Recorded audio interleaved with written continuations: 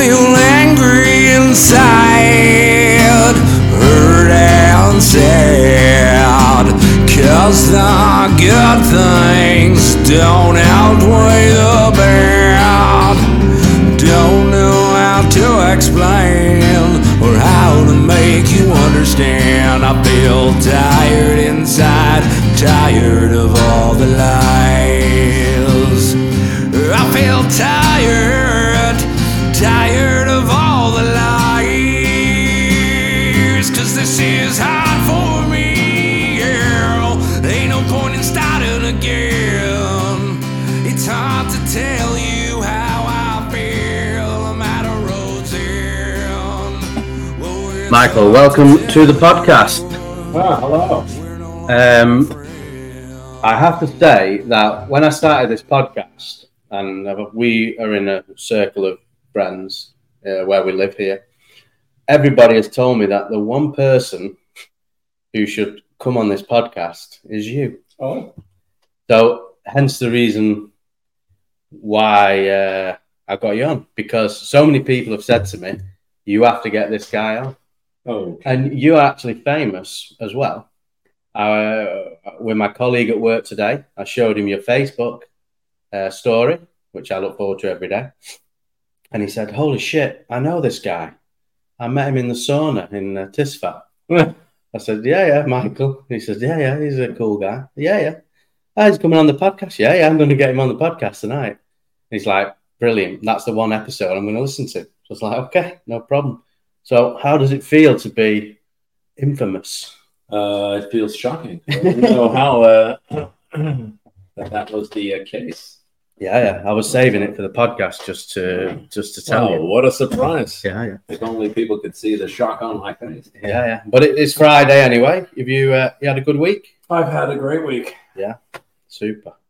And you've seen? Yeah. I know you've had a few injuries lately. How's the rehabilitation going, the running? It's going. I keep trying at least once a week to run now, see how it goes. Yeah. Every week is a little bit better. Yeah. And how important is that, I'll say discipline, or that sort of every day doing something? I see on your social media every day. I look forward to your little things. The discipline for me is to find how to change roads if need be, so you don't get, like now that I can't run so much, do I get down in the dumps? Oh, I can't run. I might as well just sit on the couch and eat chips and watch Netflix.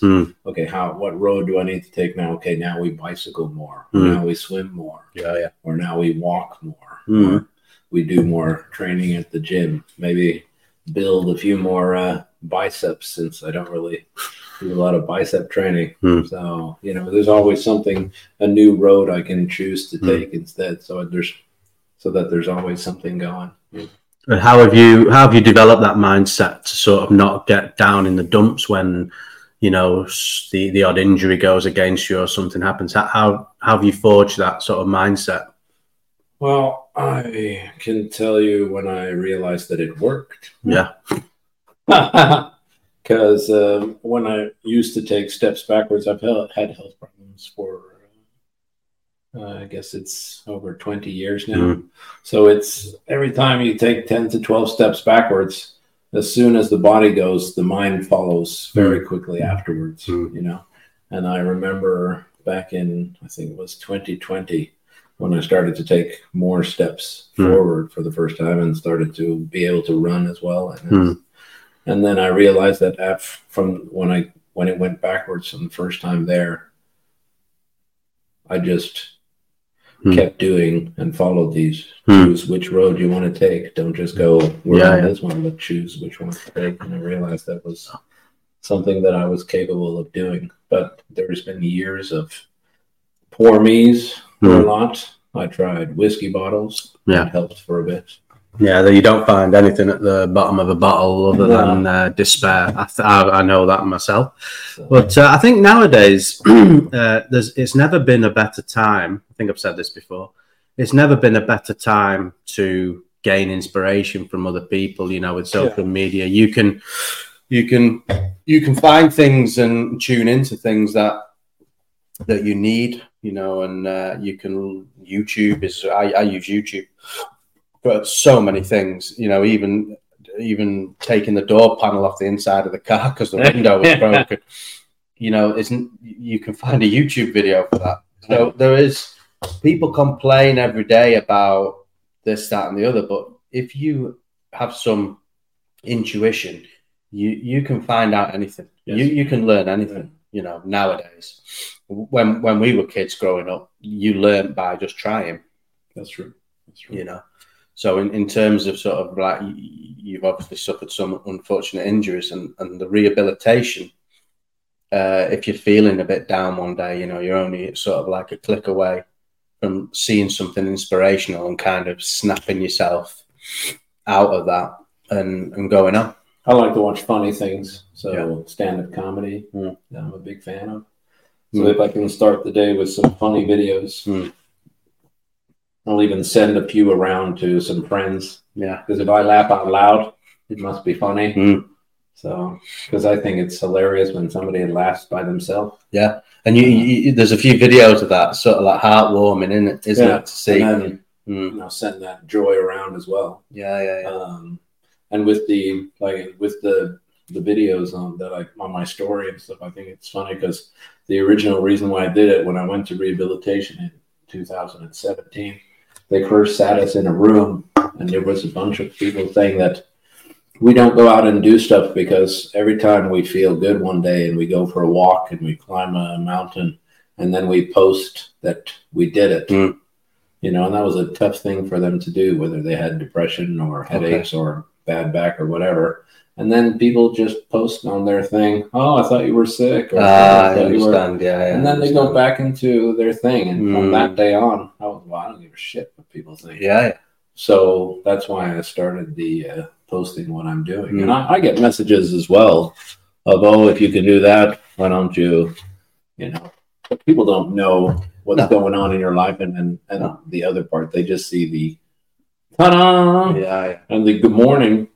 I think it's hilarious because, you know, I just thought that it's always nice to say good morning to people. And when you're walking down the street and say good morning, everyone smiles. 8 out of 10. Maybe not in the summer when you got a tank top on and you're showing. So I thought that was great. And then when I started getting messages of, hey, we look forward to seeing your next, just good morning. That's all that a person needs is to hear good morning. And it didn't cost me anything. You never know what people are going through. And and I was, in my younger days, no doubt about it, was judgmental of people and no question about that. I think now I've come full circle back on myself now, and I always take a second.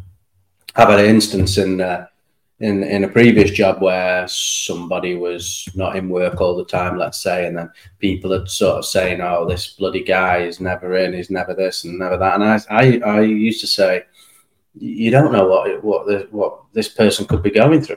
Has anybody thought to just send a message and say, is everything okay? And do you need any support? Is there something we can help you with? People don't, not everybody does that. You know, with age now, that's the first thing I will think if somebody is not performing or is not doing what they should be doing. The first thing I'll say is, do you need some support? Is everything okay? And once you've cleared that conscience and, all right, yeah, they might be an arsehole, you know, but it takes nothing to say that to start with. You know, you never know what somebody's going through in the home, in the house, with the wife, with the kids. You know, and it's pretty humbling sometimes, you know. I mean, when I'm running around here, walking the dog or whatever I'm doing, you know, and there's some carers who will bring disabled children around the park and they're walking around. And I sort of run past and think, fucking hell, Jesus Christ, how lucky am I that I don't have to do that, you know. And it humbles you to the point where it puts any little problems you've got pale into fucking insignificance with what somebody could be going through who has to care for somebody daily, you know. And yeah, you just never know what people are going through. It goes back to what you've said, saying good morning might just start somebody's day a little bit better than if you'd ignored them, Exactly. So yeah, but you're a well-travelled man. I am. What is your favourite country in Europe? Ooh, I have two. Okay. One is very. I like Belgium. Yeah. Beer. Okay. Well, it's the home of beer, and I love that it's such a small country, and you can live in the countryside, and then 10 minutes later you're in the city. Yeah. So okay. you don't have to plan an 8-hour trip like in Norway to Oslo. And I like that freedom because I like living in the boonies, but I like being in the city. Yeah. But my all favorite country to be in is Italy.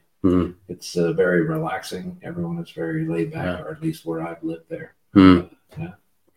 The only time I've been to Italy, I was brutally attacked in a Roma away game with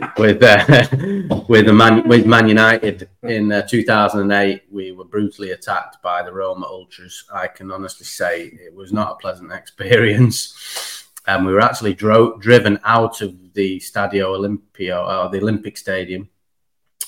We were driven directly from that stadium to the tarmac of Rome Airport and got out of the coach and straight onto the plane. So we didn't get attacked anymore. But I'm not going to judge Italy at all on that experience of the Roma ultras, because I know 100% that it's not like that, and I'm 100% sure it's a beautiful. I suppose city. Next time you go, maybe just don't mention football. Next time I go, it will not be in the colours of Man United. I can guarantee you that. Not the way things are going at the moment, anyway. But you spend a lot of time in Italy, then, no? I lived there for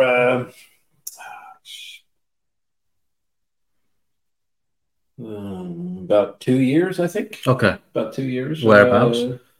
Up north, Venice. No, not Venice. I've been to Venice. Yeah. Florence. Okay. Mostly. I was living up there with some caretakers, and I had a band with their daughters. Okay. So music's something that's important to you. It was very important. Yeah. For most of my life. Okay. Yeah. I put it on the sidelines when I got more injured and things became more difficult to play and stuff. So I'll still pull out a guitar here and there. Are you trained musically, or are you trained musically, or is it something you just learned yourself, or? A little bit of both. I could always play. I played the ukulele when I was 2, and then when I was 7, I was in India. Okay. And I realized very quickly that. So you had the sitar in India? Yeah, well, no, I never got to play on. I have played on one, but it was here in Haugesund. Okay. But I realized very quickly that if I played the guitar, I could be out and not where I was. Okay. So I played the D chord until it sounded good. Okay. And then moved on to the next chord. And then found a song that was easy to play. Okay. And then I played that. And then I went into my dad's music notes, and then I learned the songs that they were playing when they were out. And then I said, "Can I come?" Okay. "Can I come?" "All right, let's see what you can do." And then I performed 3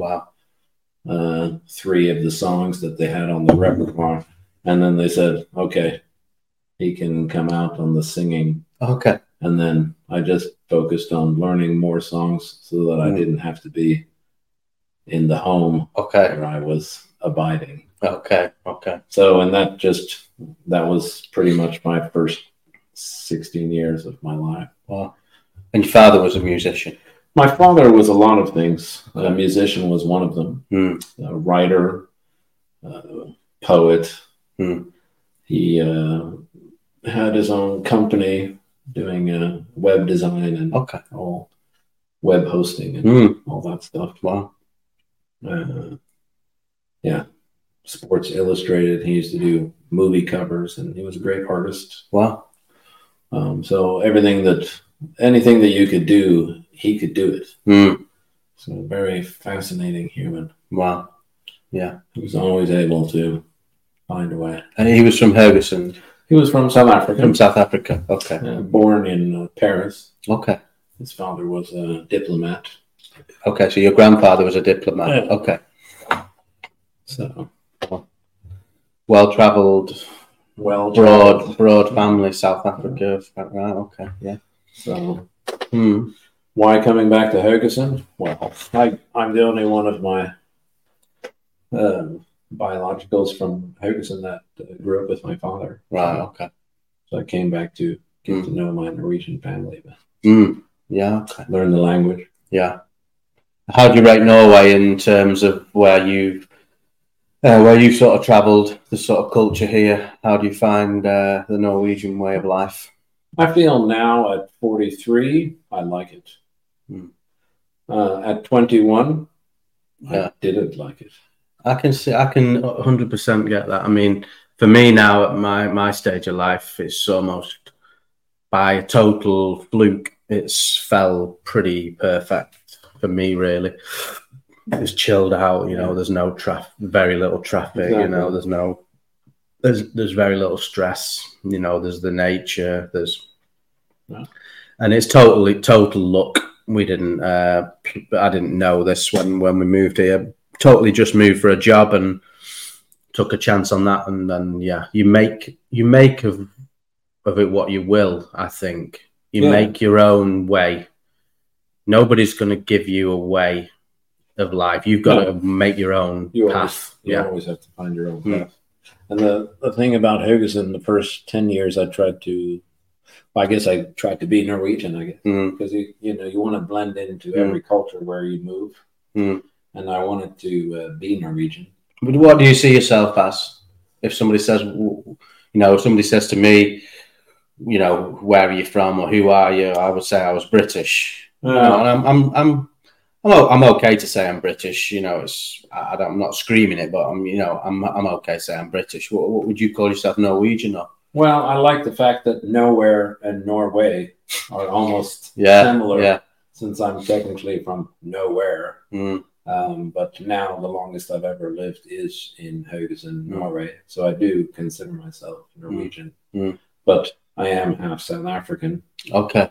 But I only lived there a few years in my very young life. Right. So I don't have any connection to it. Okay. So I feel, Norwegian, but then, I still feel like a foreigner in my own country. I prefer to speak English. Okay. I'm funnier in English. Yeah. Norwegian is just to, get through the day. Get through the day if you're talking to people, which I don't do so often anymore. And everyone I seem to meet is also foreign. It's getting a lot more multicultural here. That's for sure. I mean, for any listeners listening, wherever you may be, we live in a little city called Haugesund, which is on the west coast of Norway, in between Stavanger and Bergen. Population 35,000. I'm guessing maybe 40,000, maybe something like that. So it's very small. The city was built on the herring trade, I think, on the fishing trade. There's not a hell of a lot to do here. When we moved here, I remember I took the job and then I started looking on Google Street View to show the missus, we're going to move here. And I went round on Google Street View for like 5 minutes on my own. And I thought, now scrap that. I can't walk around on Street View like this, otherwise we won't be going. Because when I did that, it looked literally like a Russian gulag from the 18th century. It did not look very good, but when you get here, it does have some little hidden gems. And, it does. Yeah, it does have its charm. I do like it, and in all of the accents of the Norwegian accents, I do prefer Haugesund dialect the most. Do you speak with a Haugesund dialect? I do. That took a while. Yeah, because that's one other thing. When you try and learn Norwegian, you have to learn dialect, which for me, I was talking with Ellis. I had Ellis on the podcast last night. And obviously, Ellis is a professional linguist who speaks 5 languages very well, fluently, which is amazing. But I really struggle with Norwegian in terms of the dialect and the fact that you can say I 4, 5, 6 times different ways. Egg, yai, yeg, all these different ways is just mind blowing. So I really struggle with the dialect part of the language. How about a swing?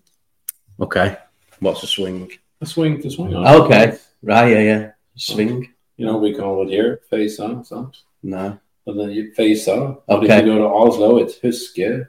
I think Stavanger or Bergen, it's disse. Oh, my goodness. There is Reila. Crap. So they all have their own. Right. And then they go, you need to learn our language. Right. Yeah. Which one? Yeah, which one? That's it. The best way to compare it is speaking Geordie, Scouser, Manc, Glaswegian, Cockney. Yeah, because I did think that I spoke English, and then I went to England, and they spoke English that I didn't understand. No, you're speaking American to me. Well, and that's my observation. I call it European American, I guess. Yeah. But when you travel a lot, you speak slower, so it sounds American. Okay. But if you put me next to an American person, then I'll say, "Oh, are you Canadian?" Okay. So I think it's just I call it European English, really. Yeah. And that's it's funny how I would like to have a different accent, because it's funny when everyone goes, "Where are you from? You from America?" No. I've never been there. I'm Norwegian, South African. But have you ever been to Canada? I have not. I've not been to that continent. Okay. All right. Okay. So you've never been to okay, that's interesting. So Yeah. that's one of the ones that elude me. Yeah. So if you hear any tins cracking on the podcast, I'm not making any apologies. It's Friday. And you're entitled to a beer on Fridays, especially after a week of working and hustling and running and swimming. So what does a sort of average week look like for you, Michael, with your sort of rehabilitations that you're doing? And if we just go with the training, or from when I wake up, if you need. Yeah. When I wake up, first of all, I spend 5 minutes breathing and accepting where I am. Yeah, okay, like a meditation almost. And then I get up and I do 10 to 15 minutes stretching while my daughter is getting her clothes on before I make her breakfast and her lunches and stuff. So the kids are getting up for school, and you're sort of. So with the breathing, is that something you've made your own system, or have you? Yeah, I just made that for myself because I used to go, why me? Okay. Why do I have to have? I've already had enough that's happened in my life. Okay. I need it to go well now. Okay. I just want to be working. I want to be making money. There was a bit of sort of woe me. Yeah. Feeling sorry for yourself. And, kind of thing. And when I got into the thing of, I don't like to say, oh, I have this and I have this. I like to say, what can I do to fix that? And how can I give it more endurance? Because that's all you can really do. You might not be able to take away your problems, but you can certainly give them endurance. Was there a moment when that mentality flipped from? Was there a defining moment? Because I have a defining moment in my mental health type journey where I can pinpoint exactly when it flipped for me. Can you do you have a moment, or is it a gradual feeling sorry for yourself and then you managed to sort of intelligence your way out of it, or was it it was, well, a bit of both, because I was always a bit, shitty every time it went backwards. So when I started to, like in 2009, I think, when I really started to, quit smoking and really start working on the health instead of just, continuing to smoke, drink, or whatever. Yeah, and do whatever instead of working on myself. And then I would still, every time it was going well, that was great. And then as soon as it was going backwards, I would just completely crash mentally. And then it would go well for a bit. And, then it would completely and was there a trigger that would make it crash? No, just, all of a sudden I would lift something, or with the nervous system, it's very weird. Some parts of the year, it's doing fine. Okay. Other times of the year, I can't lift my fork. Okay. Right. So the problem, the issue you had was in the nervous system. Yeah. Okay. So it's and then you want to do things, and then you start to lose. So you would feel like you were making sort of gain after gain after gain, then all of a sudden you'd get a setback that came from out of nowhere, and you were struggling to understand why you'd get that setback. And I can totally understand that. And when you're young and you're going out every weekend and talking to people, so you start asking other people. Okay.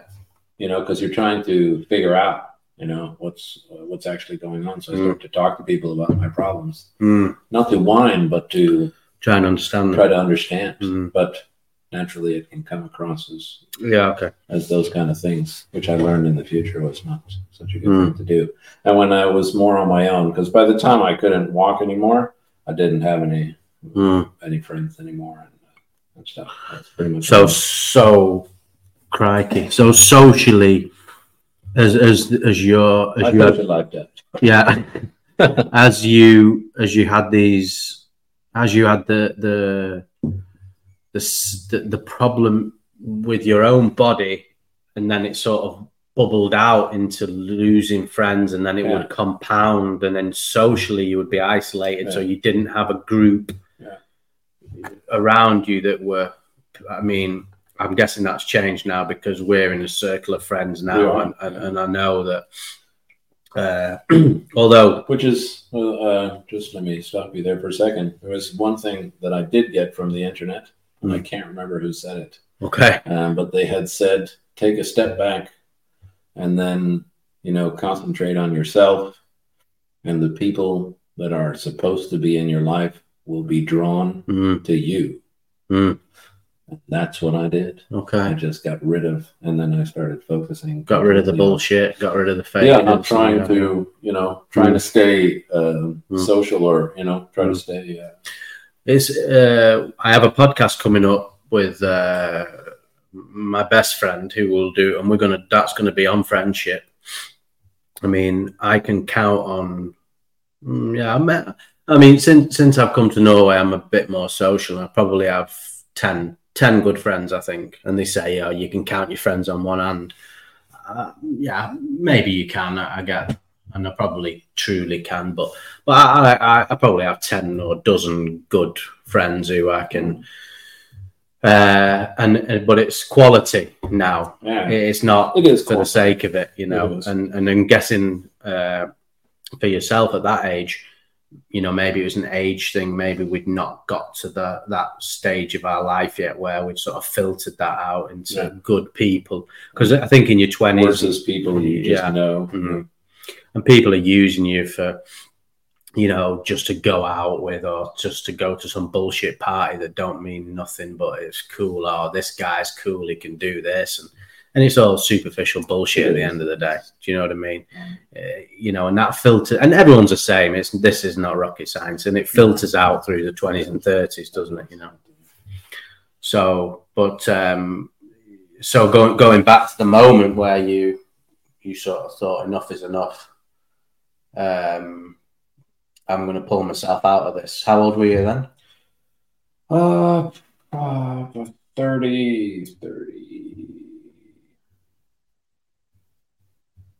32, 33, which is probably when I wanted to, but I was taking some very heavy medication, which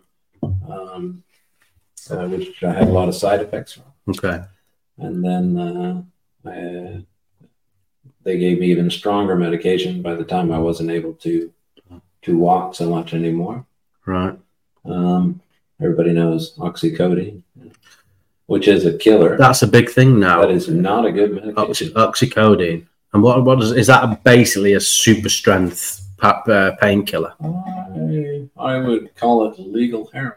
Right, so it's basically an basically an opioid. And it's so addictive. I noticed it from the moment I took it. I felt like I was knocked out by a horse tranquilizer. Wow. And it didn't take my pain away.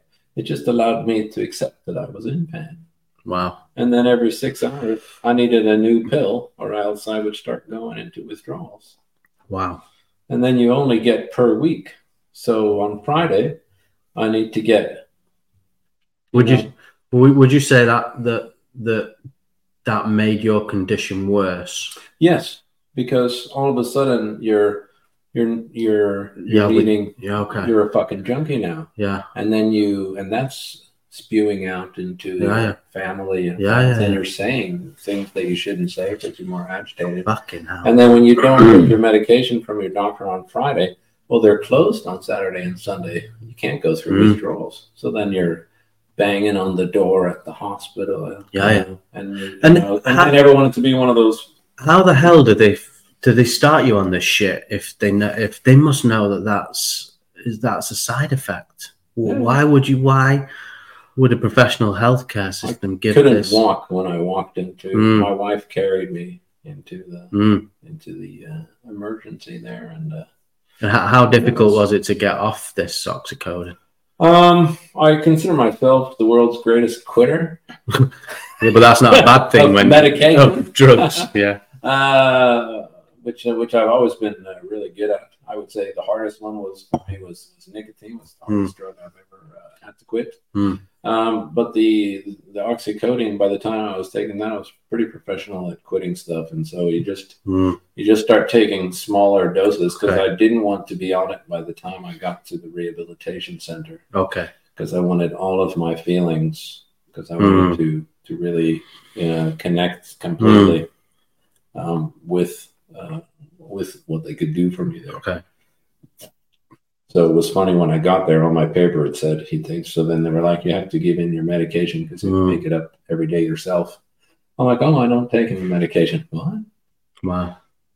You just stopped it there and then, yeah. So it was a couple months of going down from the dosage until there was nothing, or else you're just going to be stuck in a room sweating and going through withdrawals like crazy. So there's one thing that fascinated me when I met you. You were running, you'd run a marathon. You were talking about running half marathon times with this and that and the other. And I was like, holy shit, this guy's a serious runner.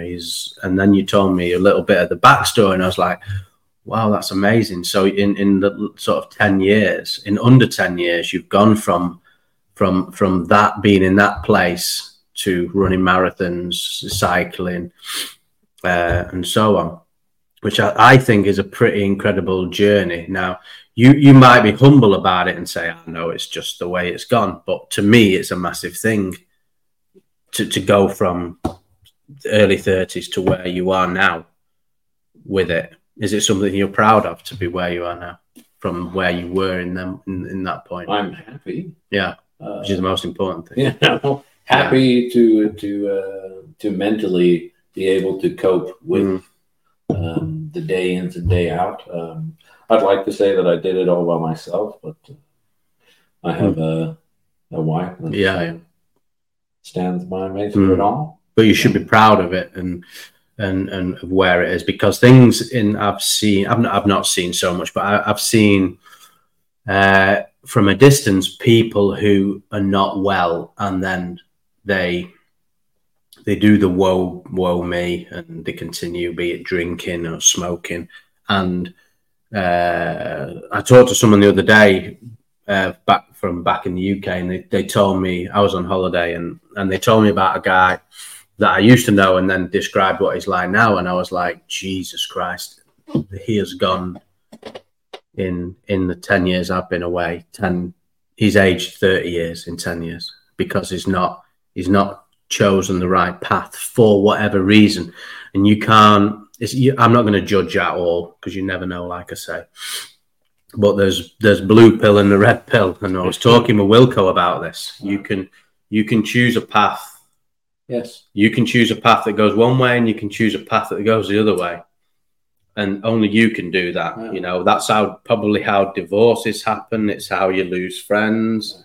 It's which path you take. I think that's very true. I mean, for the positive part, I started to do things like if you have only 2% of sunshine in your day, look at the 2% of sunshine in your day, and then make that 2% grow. So, you know, if I was visualizing that I could make the positive, because I eventually just focused on the negative. You know, as I said before, with why me? Why do I have this? I've already had a difficult childhood. I just want to be a normal human being. Going to work, making money. And getting on with my life. Are you naturally positive, or do you have to work to be positive? I don't have to work for it. I think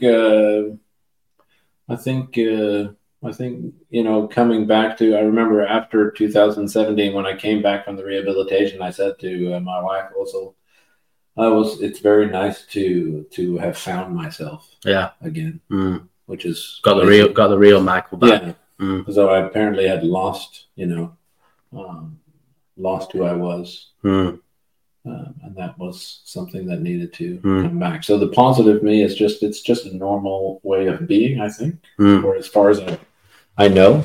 And then it just took a turn for the worst for a few years. But with things that happen and people you hang with, and, you know, you kind of go with... you are... who you hang about. Yeah. It's 100% true, that. And I'm a super positive person if in certain areas. If I decide to climb that mountain, in my head, I am climbing it, and there's no way I'm not climbing that mountain in my head. But in domestic life, in the mundane family life, and my persona in my mundane family life, or the everyday life we have, people will say, "No, I'm not positive. I'm a miserable git." But it's not. It's just my personality, isn't it? But I am the most positive person you'll ever meet. But I don't express it about going to the park with the kids, for example, in years past, you know. So I think you can sort of get accused of not being an upbeat, positive person when really, and I kind of think of it as almost like an adrenaline junkie who needs the mountain or the mountain bike ride or the 60k an hour downhill mountain bike. You need that just to like make you, just to survive. And that's a bit like, I kind of need those things to sort of keep me alive. But the everyday mundane thing, I'm just, okay, yeah, we'll do this. I'm not like, woo, let's go to the park with the kids. You know, right. Steven said woohoo before me. All right. So, because that's your trademark, woohoo. Yeah. So I love boring family life. It's you know, now I do. You know, but when I was in my 20s or early 30s, and you know, it's going to, you know, going here with the kids, going there with the kids. I'm the first to admit it was not my kind of thing, if you know, but. You know, I got on with it, and maybe I wasn't the greatest or the most none of us present, the most present I'm with you on that, or father or whatever. But I'm quite proud to say that I learned from it, and I can look back on it and accept it now. I'm not delusional. I look back and know exactly what was going on. But I think that's an important thing as well. You know, that you can look back on things and not necessarily regret. I don't regret an awful lot of things, but you can look back and be honest with yourself and learn. Yeah.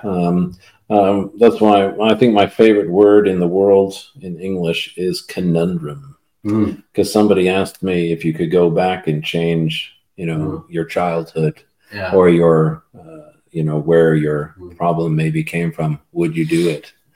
But then the conundrum is that if you changed all those things, would you still be the awesome person you are today? And it's probably made you what you are today. Yeah. You're pretty resilient, robust human now because of what you've been through. So that would be like, no, I wouldn't change anything at all. And that's at the time you're thinking you're in a living hell. Yeah. I mean, I had a great childhood. You know, my parents split up when I was very young. Didn't really affect me. You know, I had a stepfather. I had a cohesive family that I grew up in. I got on with my dad perfectly well. I actually ended up working with him. You know, we had a good relationship. So my childhood was as okay as you can get. You know, there's absolutely very few dramas in it. So I have nothing in my childhood really to go back and go, oh, you know, this has scarred me, this and this is. I don't have any of that. It was as normal and not Monday. Yeah. But even if you do have things that have, you know, scarred you and stuff, you can grow and move on and let go, because you can't really move forward unless you let go. Yeah, you don't need to forget, but you have to let go. What sort of tools have you used for that? Is it tools you've learned yourself, or is it have you picked it up from other people? Or I don't know. I mean, you know, things pop in here, and you know, we could be getting inspiration from places we don't even realize we're getting. If I can remember, I had to have a psychologist for a while. Okay. I always think with psychologists, it was weird. I always think.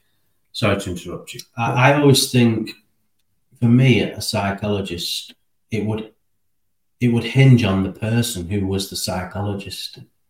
I think that would be absolutely sort of super important to me.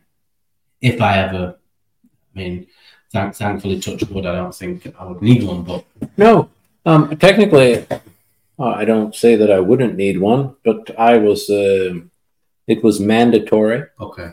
To do, and I said I will do it, but I need one without an imaginary friend. That would be a good start for a psychologist. Okay. You know my meaning. So they found that. Okay. And I spent a couple of years, once a week, you know, yelling at somebody else. And they had to listen to me. And it was so funny when we finished the last session that we were doing. And she was like, Michael, I've never met a person like you my entire life. You don't read books on helping. You don't follow other people.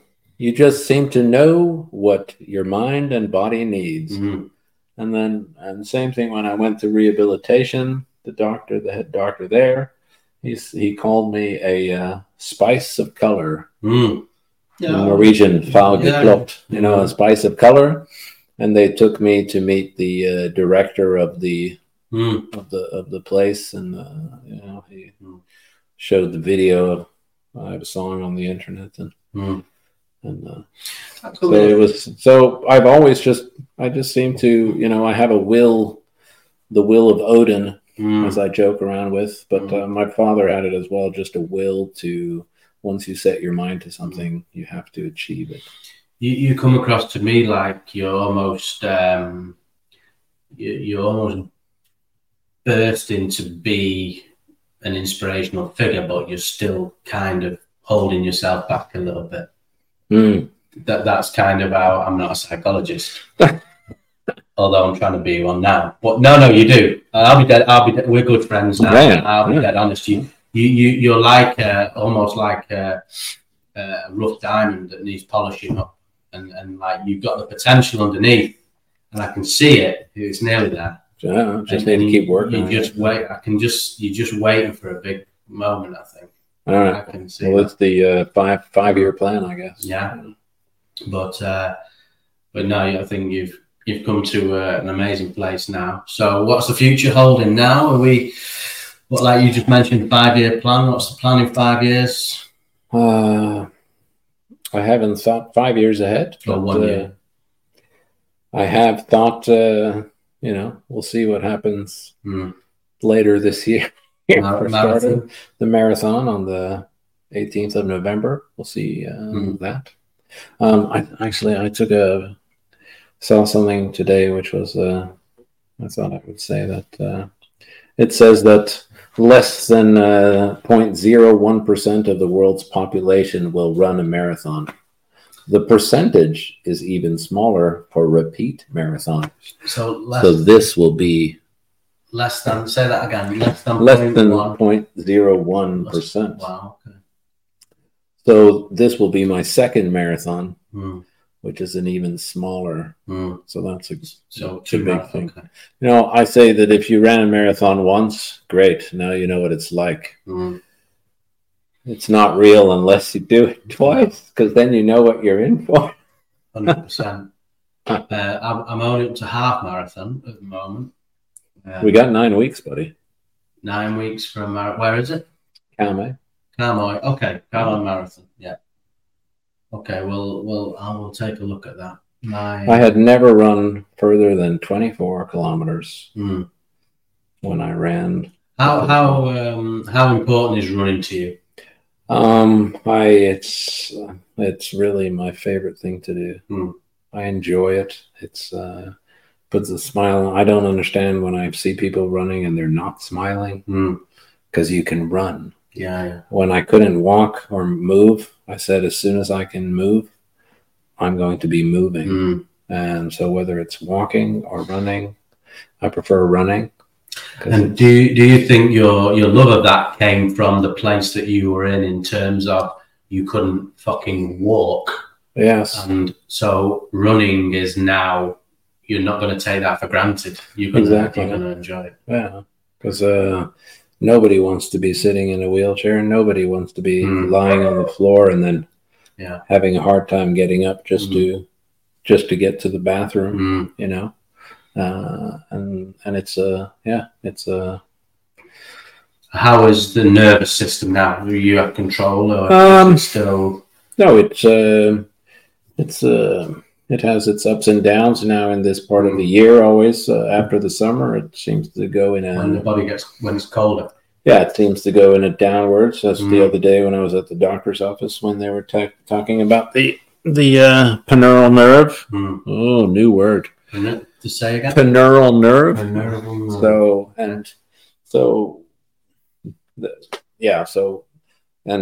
the nervous system has taken a. Is it linked to through the spinal column? Then is it something with the transmission from the brain? From the brain to the body, through the spinal column. So the thing for me is that's why I overdo it sometimes, because I don't sometimes get the right signal. So if you get pain signal, you can skip through the signal. And you don't get the signal of pain. I do get the signals of pain, but then they don't go away, or you get the wrong signal. So it's misfiring. So you get like, okay, but it's not that painful. Okay, is it bad or isn't it bad? Okay, oh, it was too bad. We shouldn't have done that. Okay. So I don't know until it's a little bit too late. Okay. So I have to be, and then sometimes you just want to push through stuff. You know what it's like. And you just want to do it anyway, because what is a little bit of pain for the satisfaction? Yeah. Although I bet it's great. I met a runner that's just run his. I think he's doing his 100th marathon this year. Wow. I think there's only one other person in Calais that's done it. And it's fascinating to me, you know, that he's been able to do that. He has a few knee issues now. Yeah. I know all about knee issues from my job, kneeling down on top of elevators for 20 odd years, and that's probably busted one knee. But yeah, hey ho. But I always think if you never go out because you have a little niggle somewhere, you'll never go out. Exactly. So there comes a point in your life where you just think, fuck it, I'm going to go out and do whatever I need to do. Exactly. And I'm not going to let this niggle win. I'm not going to let this pain win. I'm not going to... All right, there's I did some rugby coaching with a guy who's now the national coach of the Netherlands Rugby League, Dave Hunter. Is a good friend. And I'll never forget, I did one coaching session with him. I was assisting him. And he said to the players, there's hurt and there's injured. And the two are very different. Yeah. If you're hurt, you'll carry on. If you're injured, then okay, that's a difference. And I kind of look at that now, and I have one injury. The rest, I'm 40. It's aches and pains. That's life. Pains is fine. You just have to get on with it. I kind of like aches and pains because those go away. Aches and pains show you're actually doing something. That's one of the reasons why I like to push so hard, because when you give yourself a pain that will go away, it's like it's therapy for the mind, because when you have pain that doesn't go away, that is I had a terrible back in my late 30s. My back was all the time wasn't serious enough to be an issue in terms of time off work or blah blah blah. But I always had a terrible back, and it used to piss me off no end. But then I started to think, well, I don't do anything, so I'm sat on my ass all day. No wonder I have a bad back. And I started doing a bit more, walking the dog a bit more, running a bit more. Not running crazy. I might run once a week. I started running a bit, hiking a bit, going to the climbing wall once a week. And as soon as I started to become active, I've never thought about my bad back since. It's just your body telling you that you need to. So how many 40-year-olds, male and female, who say, I have a bad back, I can't do this, are saying it because they don't do shit? A lot. At least 80%. A lot. I would There's say. no doubt it's a lot. And you just have to get out and do things and be active. Yeah. And it requires thought. Like there's one thing, and you'll probably start noticing it now once I say it. People are generally lazy. So I'm standing up right now. And if you'll notice, so whenever I'm standing, I'm concentrating on I'm standing. But if you notice, when you see people, they're leaning, they're doing this to one side or the other, which is severely, and over a space of 40 years of doing that, you're naturally going to have some problems in your lower back. And a lot of people do that, including sitting, leaning to the side, having a wallet on one side. Remember those days? All these things, the body is an amazing thing, but it can also... We go back to something I said at the start of the podcast, in that you have, and I've said it on other podcasts previously, I'm terrible for like doom scrolling reels of videos, and I'm really trying to stop myself doing it. But occasionally, I'm waiting for 5 minutes to do something. Okay, I'll doom scroll for a minute.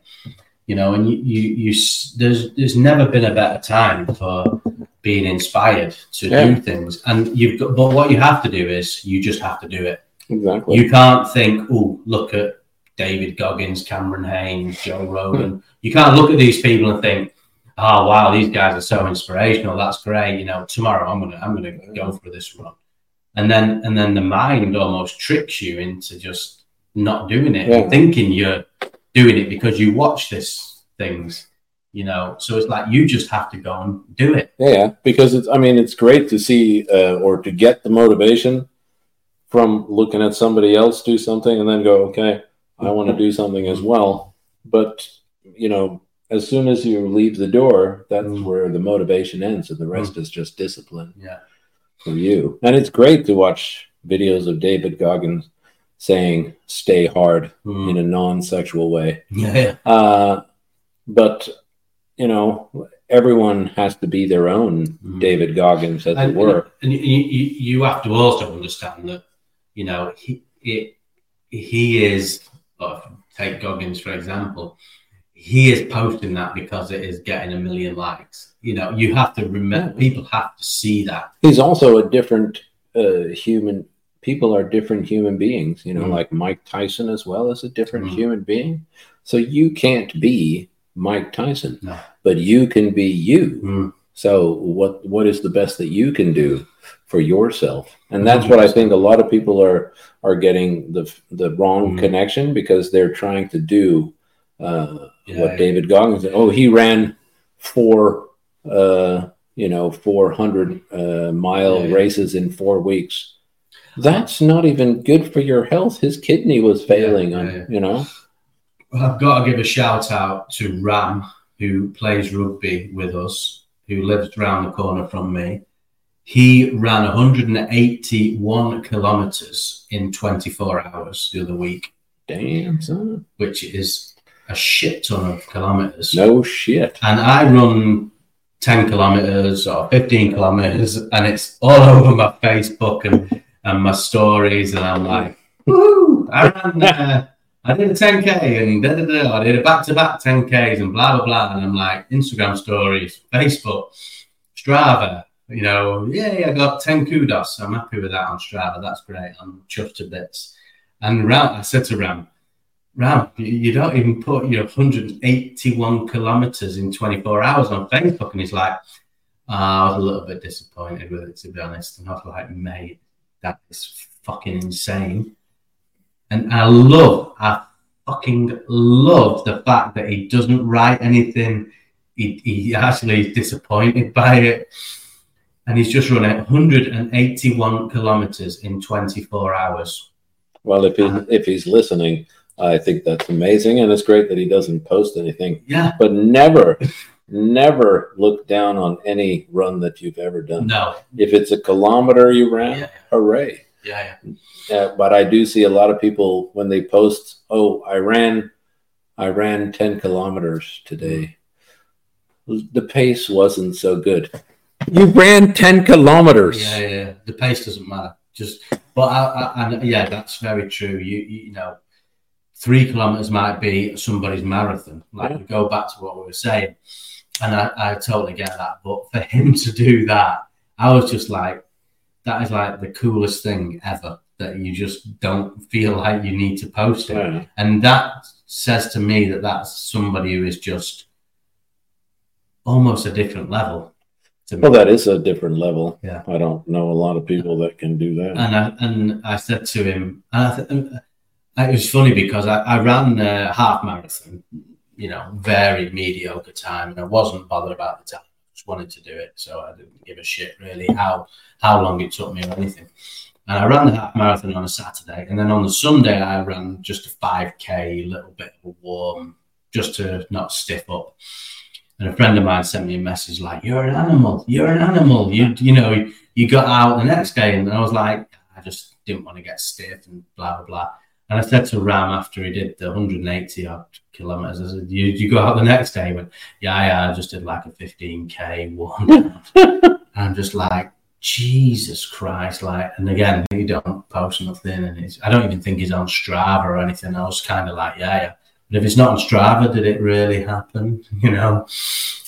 Joking. Yeah. Well, like on Strava as well, some people have said, why do you have your thing open for everything that you do? Okay. So if you walk or because it all I don't only need to post the greatest achievements. I won't, if there is somebody that's going to get motivated by it, I want them to see, everything that I'm trying to do to get there, whether it's walking a kilometer or running a 5K in 40 minutes, because 80% of your running should be done in slow motion, which is the hard part. It's actually harder to run slow than it is to run fast, I find, anyway. And I've actually done a bit of research. Yeah, I mean, so in zone 2, so you sort of 80% of your heart rate is the key zone, and I think a lot of beginners who are running, they will sort of bust out and I was one and they don't enjoy it for the first few kilometers, and then they kind of like, okay, the reason why they're not enjoying it is because they've gone out too hard, and they're not they're almost focusing on how long does the 5K take me, or what am I doing this 3K in or 5K in? When actually now for me, when I'm running, I'm only looking at my heart rate. I don't even look at the distance or the pace. So I know the time, and I know the heart rate, and I'm going for either 30 minutes at heart rate or 1 hour at heart rate. Yeah, I do the same thing when I ran the first marathon. I put it only on heart rate and said we're staying at 150. So that, and then we'll push the end. Because if you're running at 170 in heart rate, by the time you get to kilometer 35, you'll hit some sort of a wall. 150 I would struggle. So 150 I would really struggle at. 130 I would be comfortable. If I ran a marathon, I would have to go at 130. But if I was doing it myself, I would do a lower. But when I'm running, to do it in under 4 hours, then your heart rate is going to be higher. So if I do like a month ago when I did the half marathon by myself, it was there 1:30 to 2 hours 7 minutes. Very low heart rate, but that was just to get the the time under to run for 2 hours. And then it happened to be 21 kilometers. And a few weeks ago, we did a 100-kilometer cycle around Carmo, which was epic, which was great fun in the wind and rain. In the wind, and I have to. At this point, I've got to take my hat. I doff my hat to you, sir. That you did this 100-kilometer cycle on a kind of mountain hybrid bike. I was on a road bike, and it was okay for me. But the fact that you did it on a hybrid cycle was pretty amazing, with an average speed of like 21 kilometers, I think. Going well, by watching you going up the hills, I think I chose the wrong bicycle. I would say you were on the wrong bicycle for sure, but the fact that you did it, and we'll raise the glass to your brother, who it was in honor of. Tragically lost his life in a road accident many years ago.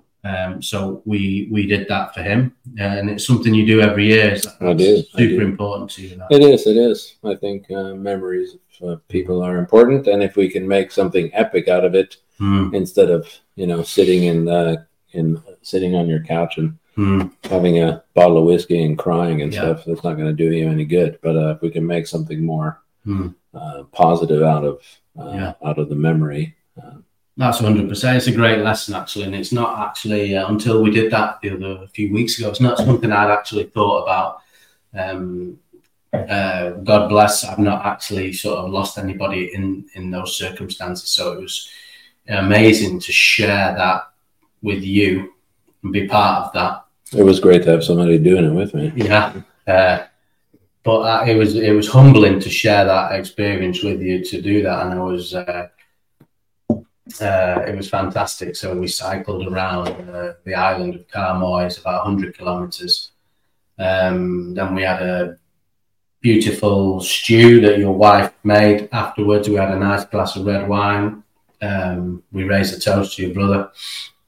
And then I was thinking about the same thing, and it's like, I'm not a believer in heaven and hell and all this kind of thing. I'm a complete atheist, but I still think it's important that the loved ones that you've lost, that you almost have to think they're looking down on you, or that kind of their soul is there, and you want to still do them proud. They wouldn't want to see you not honouring their life every year. I was close to my grandfather who passed away many years ago, and I was skiing across Hardangervidda. And I'd got some horrific blisters, blah, blah, blah. I was in the pain cave. And the thing that got me through the pain cave was thinking of him watching me doing it, thinking of the suffering he went through. He had cancer in the end. Thinking of the suffering he was going through in the end of his life with his cancer got me through that ski trip at the end when I was in the pain cave for 2 days. And they wanted to take me out on a ski mobile to take me out. So it's important we take those memories of people. It is. I mean, in the end, I'd say that, a person dies twice, once when they're buried and the second time when the last person says their name. And that's why I think it's so important to keep them alive. My dad recently died as well. And when I did the half marathon in Huizen in the summer there, I think it was kilometer 14, when I said out loud as I was running, "Come on, Dad. time to be useful. Yeah, okay. I need some help here. Because you're in the pain cave. Yeah. So I think we all do that, whether we're believers or not. I think this life is all we have, and my dad used to say in South African, "Ho de blunt kunt boer," which means keep the shiny side up, or always show them your best. So I truly believe he wanted me to continue being Mike the Machine, which is the mantra I tell myself when I'm in difficult times. Be the machine, be the machine. And well, it works for me, but everybody has to find their own mantra. Yeah, that's interesting. I've always kind of dined out on the fact that I'm never the fastest. I'm never the most technical. I'm not the most skillful. Played rugby, football. I was never. But one thing I was always good at was the hard yards and not stopping. The will. Yeah, the will. And I've always been a bit like that, and I've always mentally been able to go to places where I've not truly tested myself as much as I want to, as much as I will do, but I have always felt that if I go to these places, I can continue. And I always say, we just go on. This is what we do now. We just go on. Well, we're here. We might as well continue. Yeah, and it's got me okay so far. And I've never been, like I said, never been the fastest, never been the most skillful, but I've always had the kind of ability to just get stuck in when it was going a bit. I think completion to me is the winner. I think 90% of the most skillful people will not make it because they will take for granted their skill and think that on skill alone they will make it. And actually, if you look at the Navy SEALs or the SAS or the SBS, they're not picking people on skill, how good you can fire. They're picking people on the ones that don't fucking stop when it matters. And you take all these elite sort of organizations, they're not picking people on skill. They're picking people on the ability to keep going, support the teammates and be leaders. Exactly, that's not something I knew in my youth, but it's something I know now. If you take a podcast, for example, okay, you get so many listeners after 10 episodes, and then you think, fucking hell, I put so much effort into those 10 episodes, and it's not going viral, or it's not taking off. What do I do? And it's kind of like, well, no, this is where most people quit. So you have to keep going, because most people now are going to quit. 90% of people at this point are going to quit. Ellis yesterday on the podcast, he's wrote upwards of 6,000 poems. So all right, if people don't like the first 1,000, is he going to stop? Nobody likes my poetry, or is he just going to keep going? And then eventually he's published his book and he's doing great with it. So I kind of have that idea now. And somebody was talking to me about the podcast. I was on holiday in the summer, and he was telling everybody about, Steve's got a podcast and which was great. And I know, how many have you done? Well, I've done 8 episodes. Oh, okay, right, okay. How many are you going to do? I said, I'm just going to keep going till you don't want to do it anymore. But I kind of see it as I've got to do 50, 100, 150 before I even look at the numbers. Yeah, that's where my mentality is now. It's like delayed gratification. It's like in a society we're so fast to expect instant gratification. OnlyFans and fucking Instagram. It's like, okay, I want instant gratification from this. People don't see I have to do 100 podcasts before I know, maybe got an idea what I'm doing in podcasts. You've got to serve an apprenticeship. My apprenticeship in my job, it took me 5 years, more or less. I didn't go into my job on day one when I was 16 and say I want £100,000 a year. It takes you 25 years to get through the industry or whatever. So why would you think anything in life would take you? This is episode 11. And I'm proud of myself to get to 10.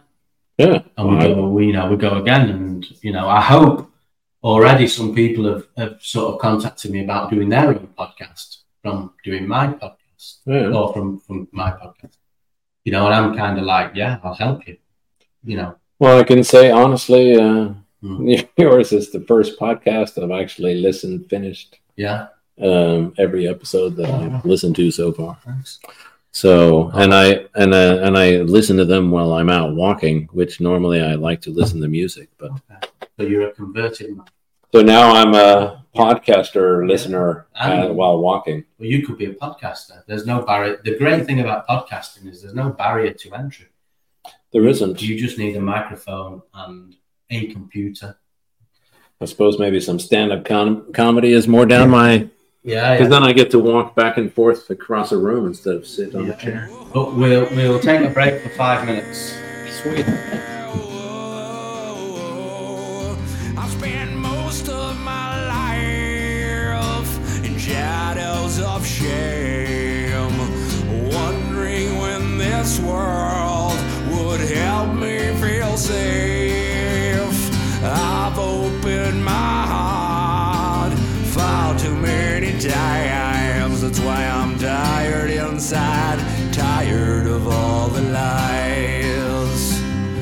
That's why I'm tired of all the lies. 'Cause this is hard for me, girl. Ain't no point in starting again. It's hard to tell you how I apparently got him through it. Okay. And my friend was like, "Smile, I've never heard you be so deep before." You really gave him some life lessons. I was like, okay. But do you find that you do it unintentionally? Yeah. That you help people unintentionally, maybe in your character because I know myself that I love to help people without, and I know genuinely I don't want anything in return. No. I know in my character I do it because you never know when you might need that support. You know, and you, I know you have that character. I would say I love helping people. I don't like to be used. Yeah, I understand. And that because my wife and I got used a lot. With everyone living with us, and we went in debt, and just we had some people that stayed on our couch because they didn't have anywhere, but then we were washing their clothes, they're making their food, and I can totally relate to that. And I know in your character that you have a genuinely wholesome character, that you're happy to see people succeed. And I'm exactly the same. I love to see people do well, and I've had a quite an expansive career in my industry, and I have met some arseholes that I have come across and thought, you're going to need me before I'm ever going to need you. And I can't wait for the day when you need me, because I'm going to tell you to politely F off. And that's life. I think you come across people like that, and I've got not a hit list. I'm not being dramatic, but I've got a list where I know. I mean, I sat with my wife sometimes, and it's funny because we usually just do things ourselves, So we find it hard to open up, to take all of a sudden somebody's offering something, and we're like, okay, I understand. So automatically you're thinking if somebody's being nice, you're cautious of it. No, we just don't know what we're supposed to do because we're not used to it. Okay, right. I see what you mean. So I think that's a fascinating thing, and we have some wonderful help from my parents-in-law, which are the two most awesome people I've ever met. Which is, it's nice to see a wholesome family, gotten together when they're 18 and 17. Okay. It's something to live up to. Yeah. Good stuff. So this weekend, any training planned? Was it the same every day? Or you just rinse and repeat every day? I have a general plan. Yeah. And then I have to modify it sometimes if things come up. Yeah. Like we were originally going to do this podcast a week ago on a Thursday, which normally I'm bicycling out to the island and swimming and then bicycling home again. So then I switched it and I did Tuesday and Wednesday swimming. And then I did Thursday strength training so that the evening was freed up for that. So I can, but Monday, Wednesday, Friday, strength train. Tuesday, Thursday, run, bicycle to the pool, swim, bicycle home, feel great about it. Yeah. Same on Thursday. I call it cunt training. It's either see you next Tuesday or see you next Thursday. Okay, great. So how Saturday is my day off, and Sunday is long run or hike. How I look forward to seeing your little sort of stories every day, and it gives me. I have a little smile with your good morning, and it's nice. It's nice to see it. But how comfortable are you in front of a camera to sort of show yourself to your followers, for example? Is it something that comes easy to you that you sort of, will do a little video? I find it very difficult. Although I'm doing a podcast, and in the start of the podcast, I was really nervous, and now I kind of feel quite comfortable with it. But I think if I had to do sort of live, sort of little stories and reels, I would. I think it depends what you're doing. Like saying good morning, have a nice day. It's really easy. It's fairly easy to do. Yeah. It doesn't take any work. I couldn't really do it though. But sitting with somebody doing a live podcast. So you're almost the other way. It's a bit more nervous because then it's everything you say is out there. Whether it's you've said something wrong or all of a sudden I've said something amazing. Yeah. I guess you might catch some of that. Hopefully, well, you have such an interesting story and such an interesting journey, and obviously the podcast is called Aim High and Achieve, and. When I thought of that name and even now I kind of think a little bit that it's sort of like, okay, you have to be, okay, this is a podcast where it's only successful people who have aimed high and achieved. And now I'm kind of meeting people where aiming high and achieving does not necessarily mean you're a millionaire or you are an exceptional athlete. Basically, it means people who have had mental health issues and come back from it and can talk about it. That to me is aiming high and achieving. Yeah. And the aim high part is the positivity of aiming to be a better person every day. Yeah. I have a little thing every day, and I say today's another day with a chance to be great again. Today's another day to be great again, and I just keep saying and I've had some issues and where I wasn't thinking that every day was another chance to be great again. Every day was almost like, fucking hell, it's the same shit. People say same shit, different day, and I really hate that. I do. I hate that saying same shit, different day, because then you're in the whirlpool of cycle. You're down into the downward spiral, like the 9 Inch Nails. I would like my kids to already have a better start. So with my daughter on the way to school every morning, we always say today is going to be an amazing day. Yeah. Even if it's raining. And you're alive and kicking. Because, like I say, if you start the day positive, some people say that it's, some people don't like positive. I don't know why. But, because I find it better. It's not easy to be overtly. I don't find it easy. I'm not going to generalize. I don't find it easy to be overtly positive every day.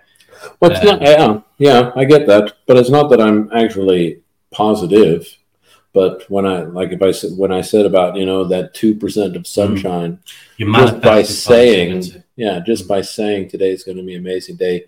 Even if it's a shit day and I'm having lots of health issues at the time and and I'm feeling very depressed about that, or the anxiety is starting to kick in because what if I'm back on the floor and not able to move, and it's so instead of going in that direction, you go into the just looking for that 2% of joy. You're manifesting positivity. I would like to think so. Yeah.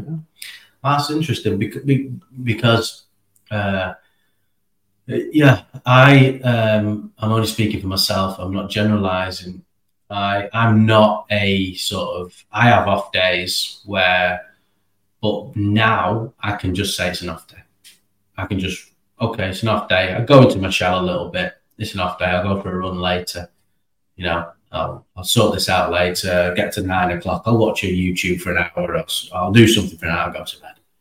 You have days like that. I think you just got to accept that for what it is. Yeah. And the less days like that you get, the better your life is. But you're going to have a day like that. You're going to have bad days. You're going to have bad days. You're going to have bad the more days. Positive, the more good days you have, the better, obviously. But it's also how you attack the day, even if it's a bad Mm. day. And that's why I like having different roads to take, and winging it is really the way to go. Yeah. Because if I structure myself as I have to do this every single day, and then when I don't do it, then I get very depressed. Yeah. So now that I've run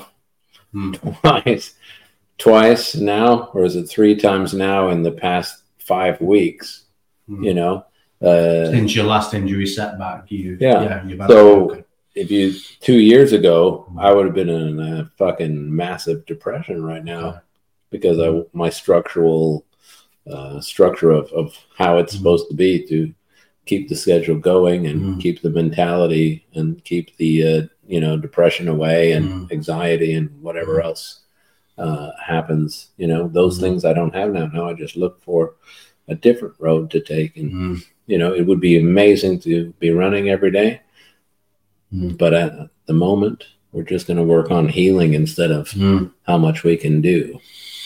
Yeah, I think depression, anxiety, these things that creep in, I think that they're not overly exaggerated, but they're conditions that affect everybody at any given moment. Yeah, because anxiety is you have a fear of something. It's your defense mechanism in the body to say you need to prepare yourself. Anxiety is you need to prepare yourself for this bad situation, and it's the hormones that are released. And obviously, if you have anxiety for no reason in the middle of the day about your child, and you worry, oh my God, is she going to get hit by a bus when she's walking home?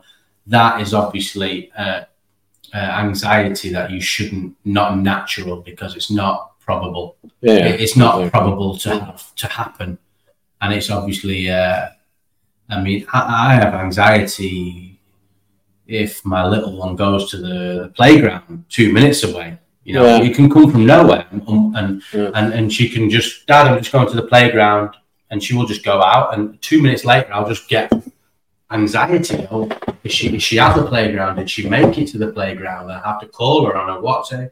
Did you get? Yeah, I'm here. I'm just on the swings, and it's like, well, okay, and it's like a ridiculous wave of anxiety from nowhere, and you don't kind of know where that's come from. It's strange. It is. And so that's how anxiety, or I don't generally get anxiety about myself at all. I'm never anxious about anything I'm doing. No, not with what I'm doing, but with not going back to where I was. Okay. Because obviously you've been in some dark places, so the anxiety for that is completely understandable. I was just drawing from my own understanding of anxiety. And with depression, I think it's funny. I think Jim Carrey said something funny about that. He said depression is your body telling you don't want to play this character anymore. And I thought that was well said. That's brilliant.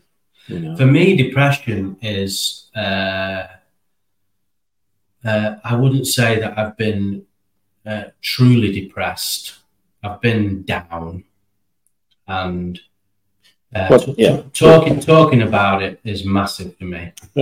you know, and maybe I've bordered on depression. And for me, it came when I felt like I was caged. Yeah. So it felt like when I couldn't do this or I couldn't do that. But in reality, I wasn't doing it correctly. I was being selfish. So I wasn't talking to the people around me to say, this is what I want to do and this is how I want to achieve it. And I was just being selfish and this is stopping me doing this. And being selfish, and then the selfishness was creating bitterness, which was then creating depression. So for me, that's the spiral I was in. Was selfishness, bitterness, depression. Okay, once I worked that cycle out that I was in, and then I started to talk. Communication is 100% where this starts from. Bad communication or no communication, bitterness, blah, blah, blah. And then once you realize, hang on a minute, if I can communicate better, I can tell those around me what I want to do, where I want to be in my life, get people to support me, get people to buy into my vision of what you want to do, then all of a sudden you've got supporters, and then you've got champions, people who want to see it, and then all of a sudden it flips. And you're like, oh, wow. Okay. So I think, mindset and perspective of things and all those, it really has a mind-blowing effect when you start to where was I going with that? What I was trying you've got to have a support network around you. Well, I suppose you do. I suppose you do need to have that as well. I have, of course, my wife. I had my brother Kevin, who lives in Sicily now. He called me every day when I was on the floor. My dad.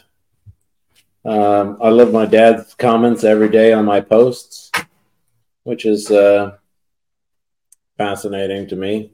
He always, put a heart and then, wrote, "Keep being the machine. I love it. I'm proud of you." He did that till the day he died.